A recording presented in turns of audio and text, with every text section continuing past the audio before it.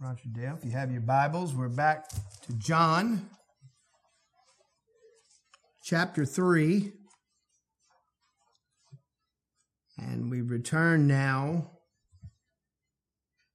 to this remarkable conversation between Jesus and Nicodemus. And this is our fifth and last message in John 3. And this conversation, it needed that kind of attention because it's arguably the most important conversation in all of Scripture.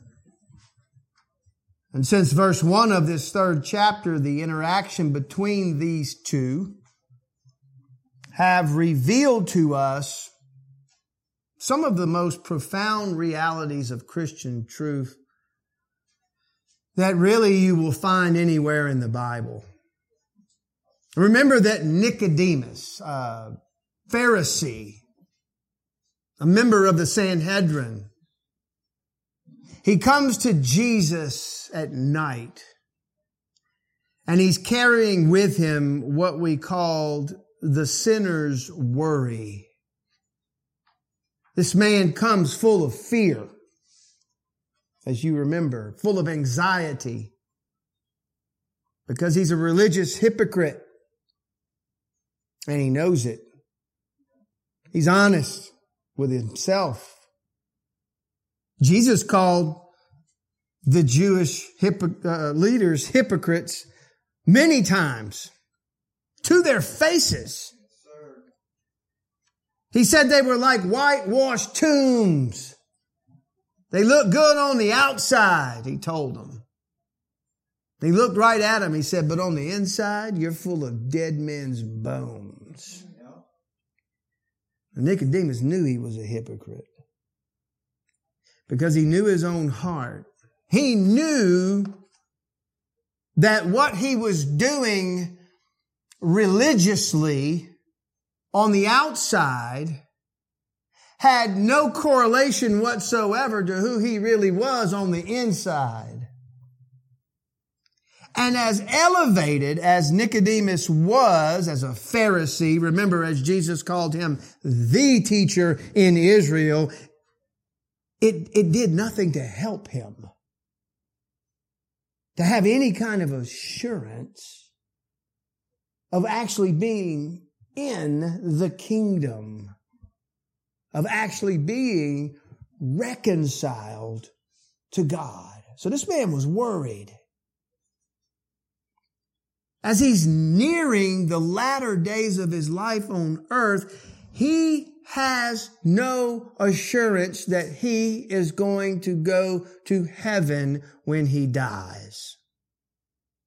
So he comes to Jesus in the hope that maybe this Jesus who has come on the scene can tell him what is it that he is missing. Because he's convinced that Jesus is a teacher sent from God. Remember, he tells Jesus that. He says, no one can do these signs that you do unless God is with him. Because the signs were so undeniable. So what we have in this conversation, I want you to understand, is Jesus evangelizing a Pharisee. The enemies on earth who hated him the most. And that's why what is said here in this conversation, in this third chapter, is so important for us as Christians to understand. Now let's start for today by backing way out to a big picture thought process right here. The message of Christianity has always been that when this life is over, there are only two possible destinations for every single human being, and that is heaven or hell. That's it. And trust me, if you choose not to believe that now,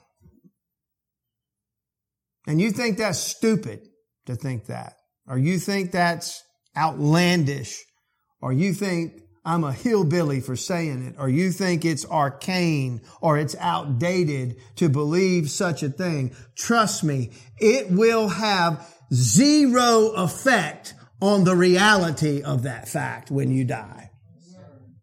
So it doesn't matter what you think about it now. And the only way for any human being to escape the literal hell that Jesus preached about more in Scripture than he did about heaven is by faith alone and not by your works. Not by religion, but by believing. It's not about your morality. It's not about your religious devotion or any kind of works whatsoever. The only way to escape hell and enter heaven is by faith alone. Believing. And that has always been God's way. I can prove that to you clear back to Abraham. Go all the way back. Look at Genesis 15, verse 6. What does it say there about Abraham? Then he what? Believed in the Lord, and he, God, reckoned it to him as righteousness. And guess what? Nicodemus knew that verse. And many other verses in the Old Testament that illustrate the same truth. He knew the verses about God taking out the heart of stone and putting in its place the heart of flesh, the living spirit flesh he's talking about there. But Nicodemus was neck deep in an apostate form of Judaism. You have to understand, he was devoted to this form of Judaism at that time that had attached itself to the Old Testament and then had also added to Judaism all these rituals and all these crazy works. And when it was all put together, it was no different, big picture, from any other religion in the history of the world. Salvation by works, not by faith alone. Faith plus works. Guess what? The Apostle Paul was in that same system. The exact same system. He was a Pharisee. And after the Lord got hold of him, he saw the system for what it was. And you know what he said it was? Dung. And I'm using the nice word English translation. And so Nicodemus is honest with himself. In his heart he knew, all this stuff I'm doing ain't working. I really am a whitewashed tomb like this man says. And he's fearful. And also, he wants what everybody wants. He wants some peace. He wants satisfaction. He wants assurance. He wants forgiveness. He wants joy. He wants hope. Nicodemus wants to be a different man than what he is. And so he comes to Jesus hoping that this Jesus, this person like we've never seen before, maybe he can take me to the next step. And like I said before, most likely what he's thinking in his mind, because he's been in Judaism, and it's just ingrained in his thought processes, maybe there's something missing. Probably what he was thinking is, maybe there's just something else I need to do that I'm not doing. Or maybe there's something I need to quit doing that I'm doing. But Nicodemus never says, if you'll remember back to when we started out the conversation, he never says to Jesus what he's thinking. And he didn't need to. Remember? Because Jesus reads his mind. Remember, Jesus didn't respond at all to what Nicodemus first said to him. He goes straight to the issue of the heart of Nicodemus, what he was thinking, and that just had to totally blow Nicodemus's mind at that moment. I'm sure he just was having trouble collecting himself at that moment.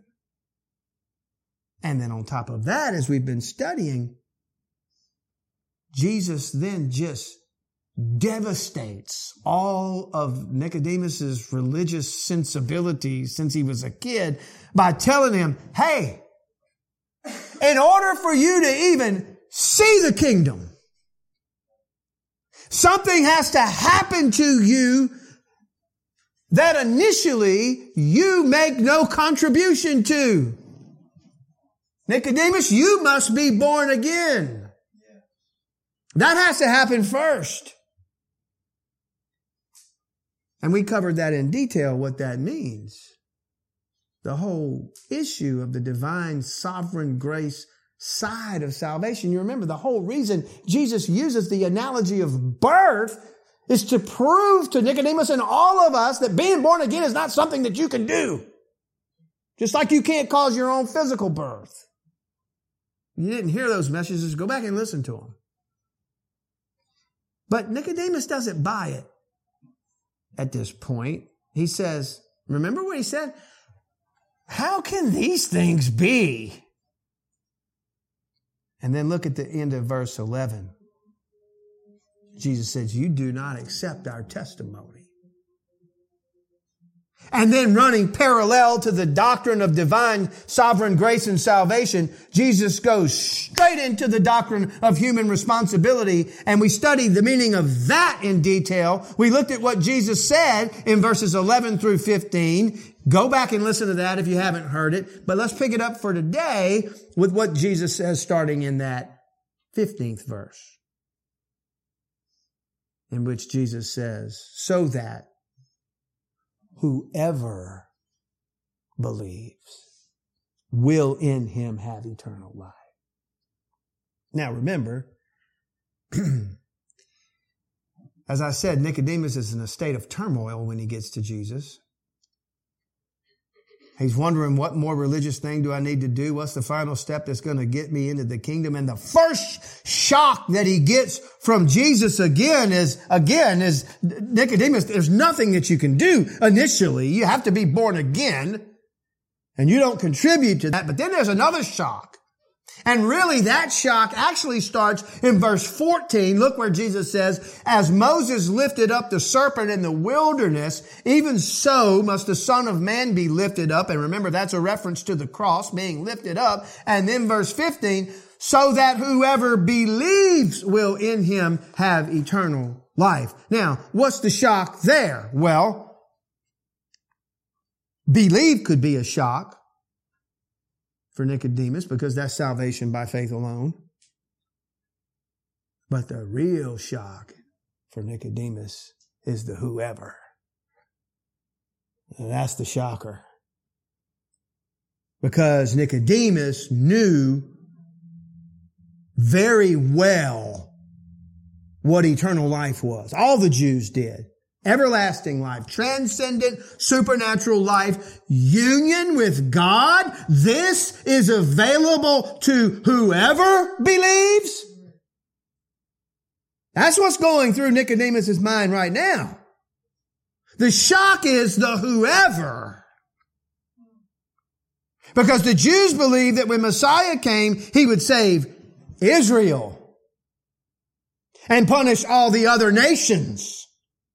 And punish them for their blasphemy. And punish them for their idolatry. He would punish them for their mistreatment of Israel. And he would set everything straight for Israel. But now,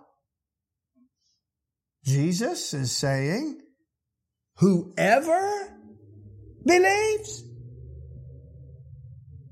And he says nothing about Moses. And he says nothing about Abraham. And he says nothing about the temple. And he says nothing about the law. He says it's simply about believing the Son of Man, who is lifted up And whoever believes will have eternal life. Now you have to understand. Try right now to just get in the mindset of Nicodemus. This lifelong legalistic Pharisee is having a very difficult time at this moment letting this even enter his mind, let alone processing it in his mind. Jesus is saying anybody who believes in Him, the Son of Man, lifted up, will escape judgment, escape hell, and be given eternal life in heaven. And this salvation is by faith alone. Sola fide. That's our message to the world, by the way. And this salvation is for whoever believes, Jew or Gentile. And that, folks, please understand, is devastating to Nicodemus. In our culture, the word racist is thrown around and used of people in very flippant and oftentimes very false ways. And if everything is called racist, then nothing is racist. I mean, it just gets to be ridiculous with the way that the word racist and racism is used today. Not to downplay the fact that there's not real racism, there is, but it's just gone out of control in our culture. But if you want to see the example of a true racist, Nicodemus and all the Jews of that time period. You want to see some true racist? Their hatred of the idolatrous, blasphemous nations of the world was deeply ingrained and settled. Guess what? Long before Nicodemus came along. And he was born into it.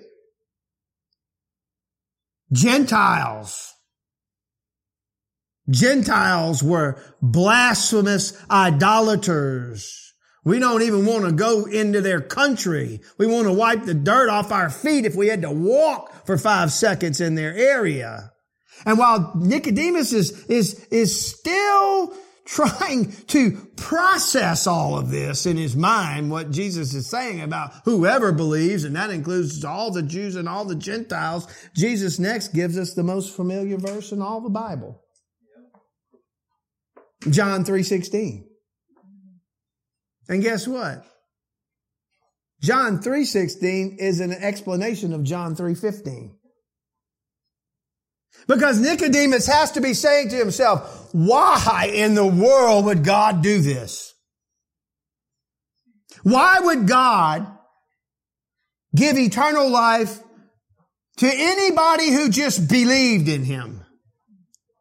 Why would God not reserve eternal life for the people who kept the rules? His rules, for the people who followed the law, for the people who kept the Sabbath. But wait a minute.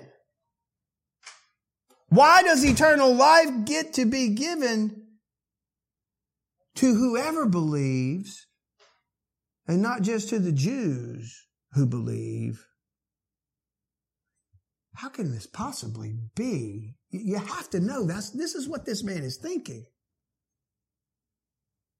And the answer is given in verse 16. For God so loved the world. What's behind all this? It's the love of God. Whoever believes in Him will in Him have eternal life, because God so loved the world that He gave His only begotten Son to make that a reality. Now, the theologians, the commentators, both Reformed and Arminian, have worked this verse to death down through the centuries. And there have been every kind of explanation and approach to interpreting this verse as there is for any single verse in the Bible. So you ready for this? I prefer the simple understanding. because I think it's the right understanding. And I'm a simple man. Here's the simple view of John 3:16. With asking the question, let's start there. The simple view starts with asking this question. You look at this verse. What is the motive for salvation? Answer, God loved. You with me so far? Okay. Now this is way beyond the racism of the Jews of that day. I mean, this is way beyond their hatred of the Gentiles. God so loved the world. They justified their hatred of the rest of the world on the basis that this is how God felt. But that's not true. The reason that God makes salvation available to anybody who believes is because God actually does love the world. And that, folks, again, had to be absolutely shocking to Nicodemus. Now, let's break this down. The term world, here in this 16th verse, it's simply a very general term that refers to all of humanity. That's all. God loves in the common grace understanding that we all understand God's common grace to all people, all mankind. Now listen, that doesn't mean that He's going to save every person who ever lives. Because we know there's a hell and we know that there's people who are in hell now and more people who are going to go there when they die. And that's pretty clear because 2 verses later, as we're going to see in verse 18, he talks about people being judged because of their unbelief. But we hadn't got there yet. There's only one world, one realm of humanity, despite what you're seeing in the news lately. And God has determined to set His love on this world. And God's love shows up across the world in common grace and gospel invitation to the whole world. The Bible says the rain falls upon the just and the unjust, right? I want you to just think about this for a minute. Think about the fact that with both believers and unbelievers, people fall in love, people have children, people enjoy all the beauty and the wonderment of life in this world. There are many who are very wealthy and live out their whole lives at a very high standard of living who reject Jesus Christ all the way to their very last breath of His air. Unbelievers and believers alike enjoy vacations and good food and music and the beauty of sunsets and mountain ranges. And many people have great success in life. Many unbelievers amass great power in their lives and great riches. And there are so many wonderful things that God has placed in man's care. And they are all evidences that God has a general common grace love for all humanity. And guess what? He doesn't owe anybody anything. Ever. But look at all what He does for so many people. In fact, all people deserve His wrath.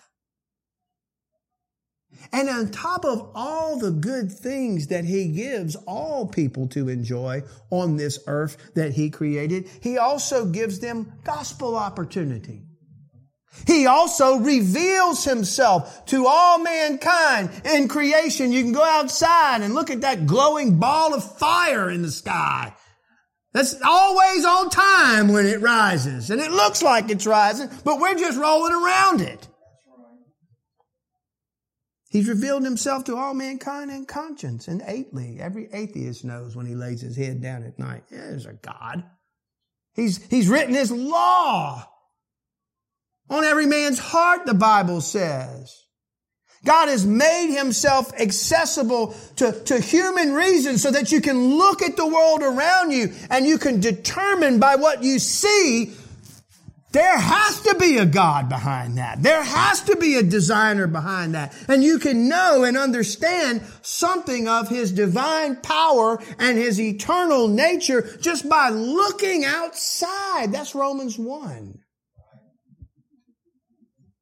But beyond this, love that God has for all mankind, there's a special love that God has for his own. And they are found all over this world. Revelation tells us from every tongue, tribe, people, and nation on this earth. So this confined racism that was true of Nicodemus and the other Jews of that time clearly is not a reflection of the heart of God for all mankind. Think about how totally sideways the theology of Nicodemus really was. He can't earn his salvation. It has to come from heaven as a sovereign work of God, not of man. And beyond that, God loves a world that he hates. And God makes salvation a reality by faith alone. When Nicodemus always thought it was by works. When we look at John 3:16, look at it there. We see the mode of his love. You see the object is the world. What's the action? He gave. Right? His only begotten Son. Now, only begotten Son. We better get that straight. What does that mean? That's oftentimes misunderstood. This is definitely not begotten in the physical sense, as the Mormons and some other people believe, okay? In the Greek, it's monogenes. Genes is a Greek word from which you get genetics. Mono is one. And what this actually means when you put monogenes together is unique. One of a kind. The only one. That's what only begotten means. So it's much easier to understand this when you understand what it means. His unique Son. His one of a kind Son. He says, this is my beloved Son. There's only one of this kind of Son. Okay? And then next, when you see the word, so. Look at that word. God so loved the world. That means to the degree that, to the end that, in this way, God so loved the world. And to what degree did he love the world? To the degree that he gave his only Son. In other words, the extent of his love is measured by the extent of his gift. He gives the person that he loves the most, the Son of his love. And that shows to you and to me the extent of his love. And then we also see the means of salvation in this verse. Whoever believes. That's the means. Belief. Believe what? Believe in the Lord Jesus Christ. Believe that God raised him from the dead on the third day. Believe in who he is. Believe in what he did on Calvary's tree. Believe the gospel, the person and work of Christ. Think of this. The free offer of the gospel is broad enough to include the absolute worst sinner who believes. It doesn't matter how rotten you are. It doesn't matter how wicked you are. But also, listen to this. The gospel is narrow enough to exclude the most moral, religious unbeliever. Yes, sir. You get me? Yes, sir. Now, think on a secular tip here.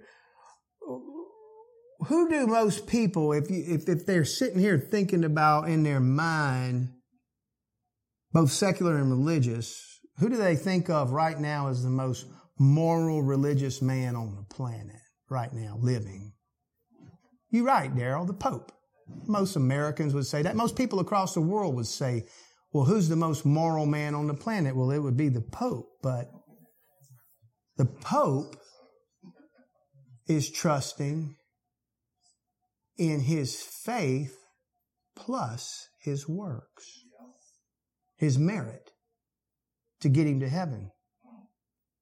And you can put aside all his leftism and his climate change and his wacky liberalism. The fact that he's trusting in his faith plus his works excludes him from the gospel, excludes him from saving faith. And I'd be happy to debate you on that and the reasons why. But on the other hand, now you're thinking about that, on the other hand, the most corrupt, wretched person on the planet, a person like I was before salvation, I was a very corrupt person before salvation, who exercises saving faith in Christ, has this gospel that is wide enough to fully and savingly embrace him. Embrace me, for heaven's sake. And what is the result in verse 16? We'll keep looking in verse 16. Whoever believes in Christ shall not perish. Perish in the Greek. Apolomai. Many times in the New Testament, used for eternal ruin. Refers to hell. That's the negative. Shall not perish. And then, look next. The positive. But have eternal life. So when you put all this together, the message of Jesus is, hey, you need to be born from above, and that's a work of God that you don't participate in, but anybody can be saved who believes, and there's no other way. And why would God do all that way? Because then He gets all the glory. Amen. We get none. No glory for us. We don't get any glory till we get to heaven. And it's all the glory that He grants. He gets all the glory for our salvation. And it wasn't God's anger against sinful, rebellious humanity that motivated the Father to send His Son to the world. It was His love. And that thought connects us next to verse 17. Look what it says. For God did not send His Son into the world to judge the world, but that the world might be saved through Him. So what that is saying is this. What it's saying to the whole world for all time is that Jesus came the first time not to judge, but to save.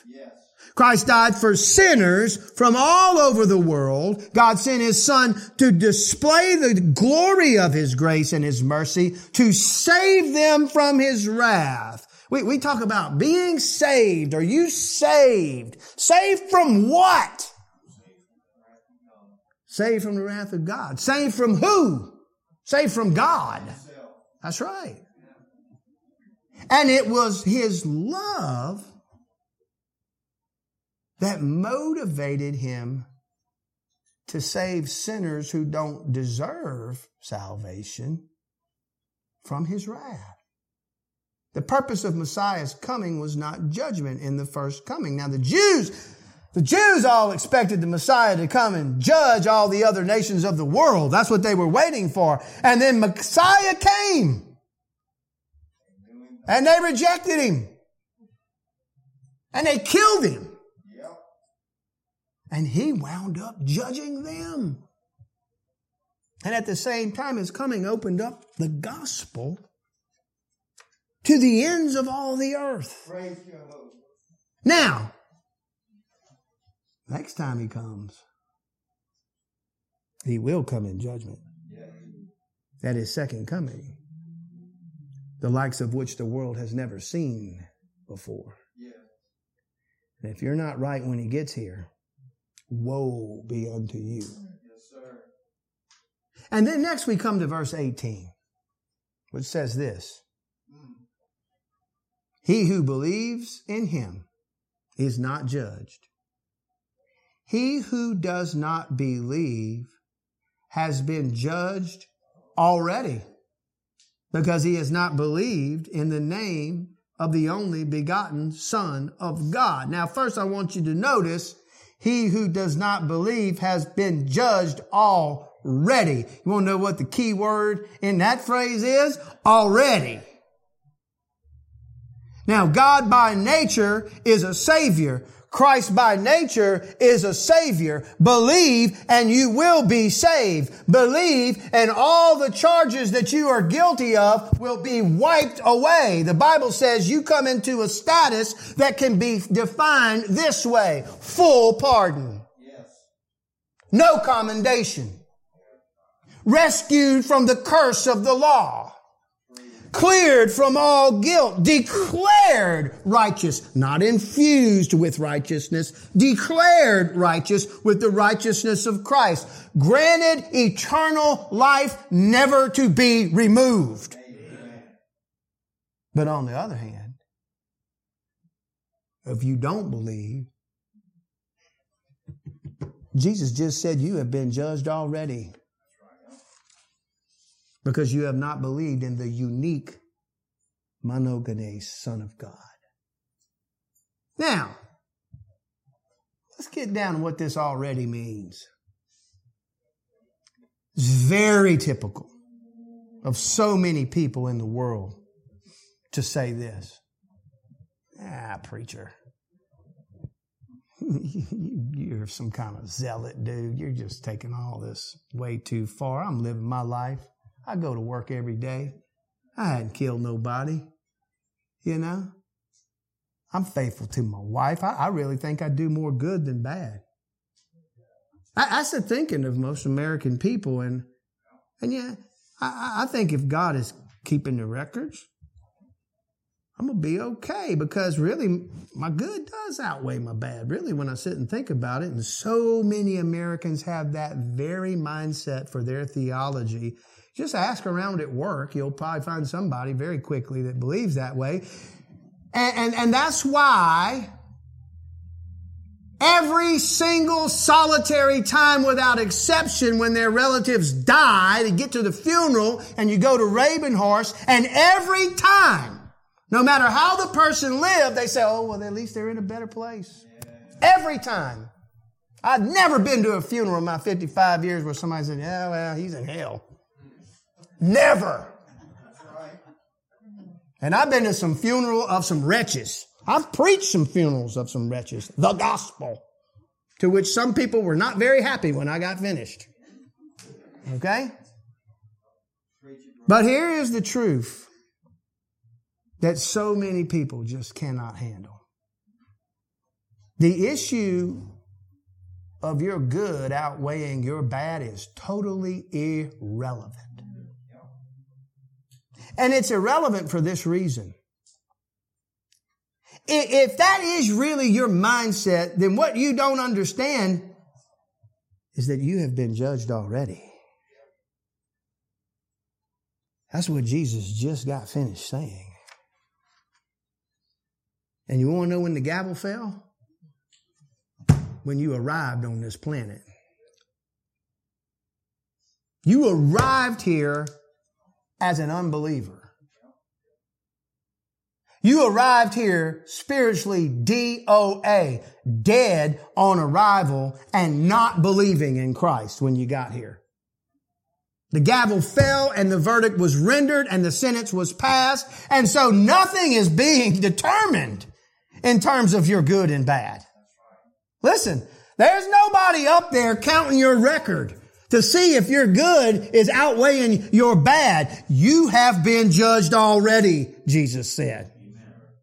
You were judged when you were born. You were judged not only as a descendant of Adam and born under the curse, but also you were judged already as an unbeliever when you came out of the womb. Yes, sir. Nobody's born believing. And that's what this 18th verse is saying. He who does not believe in Christ has been judged already. Just let the weight of that sit down on you. God knows everything. He is well aware of all your crimes against him. But that has nothing to do with the verdict. Because the verdict has already been passed. The divine judge has already ruled. The gavel has come down. And you have been sentenced to eternal wrath. You better understand what happened in that garden. That's not a metaphor. Everybody loves some John 3:16. They hold it up in the end zone under the field goals at the football games. But nobody wants to keep reading past 16 to get to 17 and 18 and following. 19. Yes, indeed. We're going to get there too today. The judgment was passed for everybody the moment they arrived in this world, and many people just can't swallow this. I get it. I'm here today to tell you, as the preacher, it's the truth. Yes, sir. God can't lie. It's a good thing. It's a very good thing when you present the gospel to somebody to use the law, as the Bible says, as the schoolmaster to drive people to Christ, to show them their sin in their breaking of God's law. It's a very good thing to do that. But guess what? Every single time a person has broken the law of God, no matter how many times they have broken the law of God, all of that is forgivable if you believe. Every one of those sins, all of your sins, past, present, and future, can be forgiven if you believe on Christ's terms. But if you don't believe, that sin will never be forgiven. You understand? And that's why it's far more important to address the issue of what you do with Jesus rather than your breaking of the law. Yes. Okay? I'm not downplaying the use of presenting the law to show a person their guilt and their desperate need that they have to be saved and why it is that they're guilty. But if you don't believe savingly in Jesus Christ, you will die in your sins and go straight to hell when you die. That's the one unforgivable sin. When you boil everything down, it really all comes down to one thing, folks. What do you do with Jesus? What do you do with him? There's only two choices. Either you believe him or you reject him. That's it. Being agnostic, not being sure, that's rejection. Believing a false Jesus of the cults and all the false Jesuses that are out there and not the Jesus of the Bible, that's rejection. Being indifferent is rejection. Making up your own mind of how you think Jesus is supposed to be, that's rejection. It really is overwhelming to think about the fact that for all human beings alive on this planet right now, their entire eternal destiny, their entire eternal reality forever hinges on one thing. What do you do with Jesus Christ? And with the incredible seriousness of that, you have to say, why do so many people reject Christ? Why is it that you can't get your family members to believe in Jesus and believe the gospel? Why do so many people in my circles of influence, in my family, in my workplace, in my Monday to Saturday life, why do they not believe? Well, guess next in 19 and 20. Yes, sir. That's where we're going to get the answer. You ready? Get ready for this. This is the judgment. That light has come into the world, and men loved the darkness rather than the light, for their deeds were evil. For everyone who does evil hates the light and does not come to the light for fear that their deeds will be exposed. The primary reason that people don't believe in Christ is because they love their sin. That's right. Yes. They love the way they're living. They love the way they're living apart from Christ. They will not have that man to rule over them. They don't want to come anywhere near Christ because He shines a light on them and He exposes their sin. And sinners love their sin. It's not ignorance. It's not lacking the basic faculties of reason. It's not misunderstanding.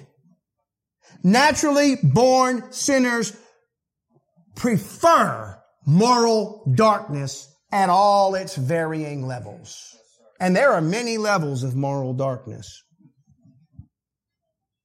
From the Pope in his moral darkness to any very highly religious person outside of Christ, but very moral on man's terms, moral darkness, to the most wretched serial killer and all points in between. They're all levels of moral darkness if they're apart from Christ. And Nicodemus is proof of that. And like roaches, they run for the darkness. When you turn the light on in a filthy kitchen, you ever done that? If you've been in a dirty house, I've been in some seriously dirty houses in the neighborhood I grew up in, North Baton Rouge. You turn that light on, whew, them roaches go scattering. Not my mama's house.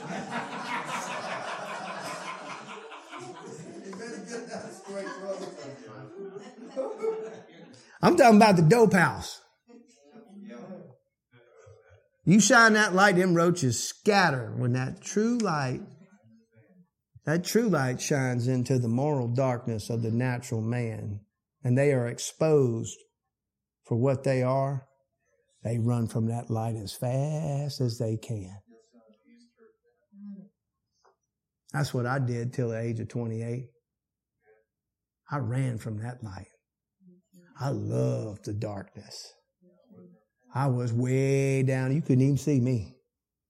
I was way down in it. They hate the light. They resent the truth. They resent the Bible. They don't want to hear nothing about no Bible. They resent the church. They resent Christian people. They run from us. They hate and oftentimes mock our gospel message. Right? And it's getting worse and worse in America every day. Now, let's do a little practical application before we close for today. In light of what we've learned, and totally opposite of what all the church growth experts have to say, it's really totally pointless to try and appeal to the lost sinner psychologically. It's really pointless for you to go to somebody and say, do you want peace and purpose in your life? Well, who in the world doesn't want that? Jesus will give you purpose. Jesus will give you peace. He'll make you happy. Jesus will give you a better life. Let me tell you something. Listen very carefully. All those things are true, but we don't get to understanding those realities and how they work biblically until after we're saved. That stuff is for after salvation. Peace and purpose and all the rest. But if that's your approach with a lost person, the most you're going to get out of that person is a false convert, if that's all you're giving them. Because that approach sheds no light on the sinner's sin. I mean, we got a shiny teeth preacher down there in Houston. He never says the word. Ever says the word. Right down Interstate 10. The toothpaste works good, but the message is from the devil. Okay? And it uncovers nothing when you don't shine the light. What you want to do when you're talking to somebody about Jesus is shine the light on the fullness of Christ in His gospel and the righteousness of Christ on the lost person and their natural condition. And then see what their response is to that. Will they run? Will they run from you? Or will they believe? The issue is confront them with what they are in their natural condition. And if they run, they will just seal their sentence by rejecting Christ, because they will just prove to you that they love the darkness rather than the light. Now, you might plant a seed and it might happen down the road, but at that moment, they're still loving the darkness rather than the light. Or at that moment, by the sovereign grace of God, they will run to the truth. They can't get to it fast enough. Because look lastly at verse 21. But he who practices the truth comes to the light, so that his deed may be manifested as having been wrought in God. In other words, God did it. God did the work. Here's the deal. At Providence Baptist Church, every week from 9:45 to 12:30 or so, we turn the light on bright. Amen. Okay? In this room. I mean, it's at maximum wattage today, for sure. Amen. And if you got something to hide, I'm telling you, this ain't the place to be on Sunday morning. And you know, well, we're all very honest about ourselves here. Ain't no highfalutin religious people up in here. And we roll with the truth of the Word of God and what it says about us. And we say, yeah, that's me. Yeah, that was me. Yeah, that is me now. And when we come to church, we actually want the light to shine on us. We want to be convicted as we're struggling with our flesh. Because in practicing the truth, as verse 21 here says, the light shines, and we take a look at ourselves and we say, man, what is going on in me is definitely something that had to be wrought by God. I mean, look, I can't explain my life any other possible way than it was wrought by God. And there is so much comfort and assurance in that. Because we're honest about ourselves. That left to ourselves, we would still be running as fast as we could be running from the light. Yes, sir. Left to ourselves. But the fact is, we weren't left to ourselves. God, as the old deacons at Foster Road used to say, invaded our lives. And it changed us into people who love the light. And we understand why John Newton called grace amazing grace. And we believe with all our hearts all of these mind-blowing realities of this third chapter of John, like sovereignty and responsibility, even though we can't reconcile it in our little pea brains, and judgment, which are all so repugnant to the natural man. We believe it wholeheartedly because we've come to the light. We've come to the light on Christ's terms of repentance and faith. And now we have no fear of judgment because Jesus took our judgment. And now there's only total eternal security, true peace, true joy. What a message Nicodemus got that day. He never even asked a question. Do you realize that? He just had his mind read by the king. And as we learn later on, he did become a believer. He speaks a word of defense. We saw that later in a very precarious situation for him in the 7th chapter. He stands up for Jesus. And then in chapter 19 of this gospel, he shows up with Joseph of Arimathea to bury his Savior. And if you believe, incredibly, you will be with him in the presence of God forever in God's eternal kingdom. Let's pray. Father, we thank you for this amazing conversation between Jesus and Nicodemus, and sovereignly on purpose, not only ordained before the foundation of the world for Nicodemus, but sovereignly ordained and written down under the inspiration of the Holy Spirit by John for all of the church to understand and to know and be exposed to. Wow. How great is that?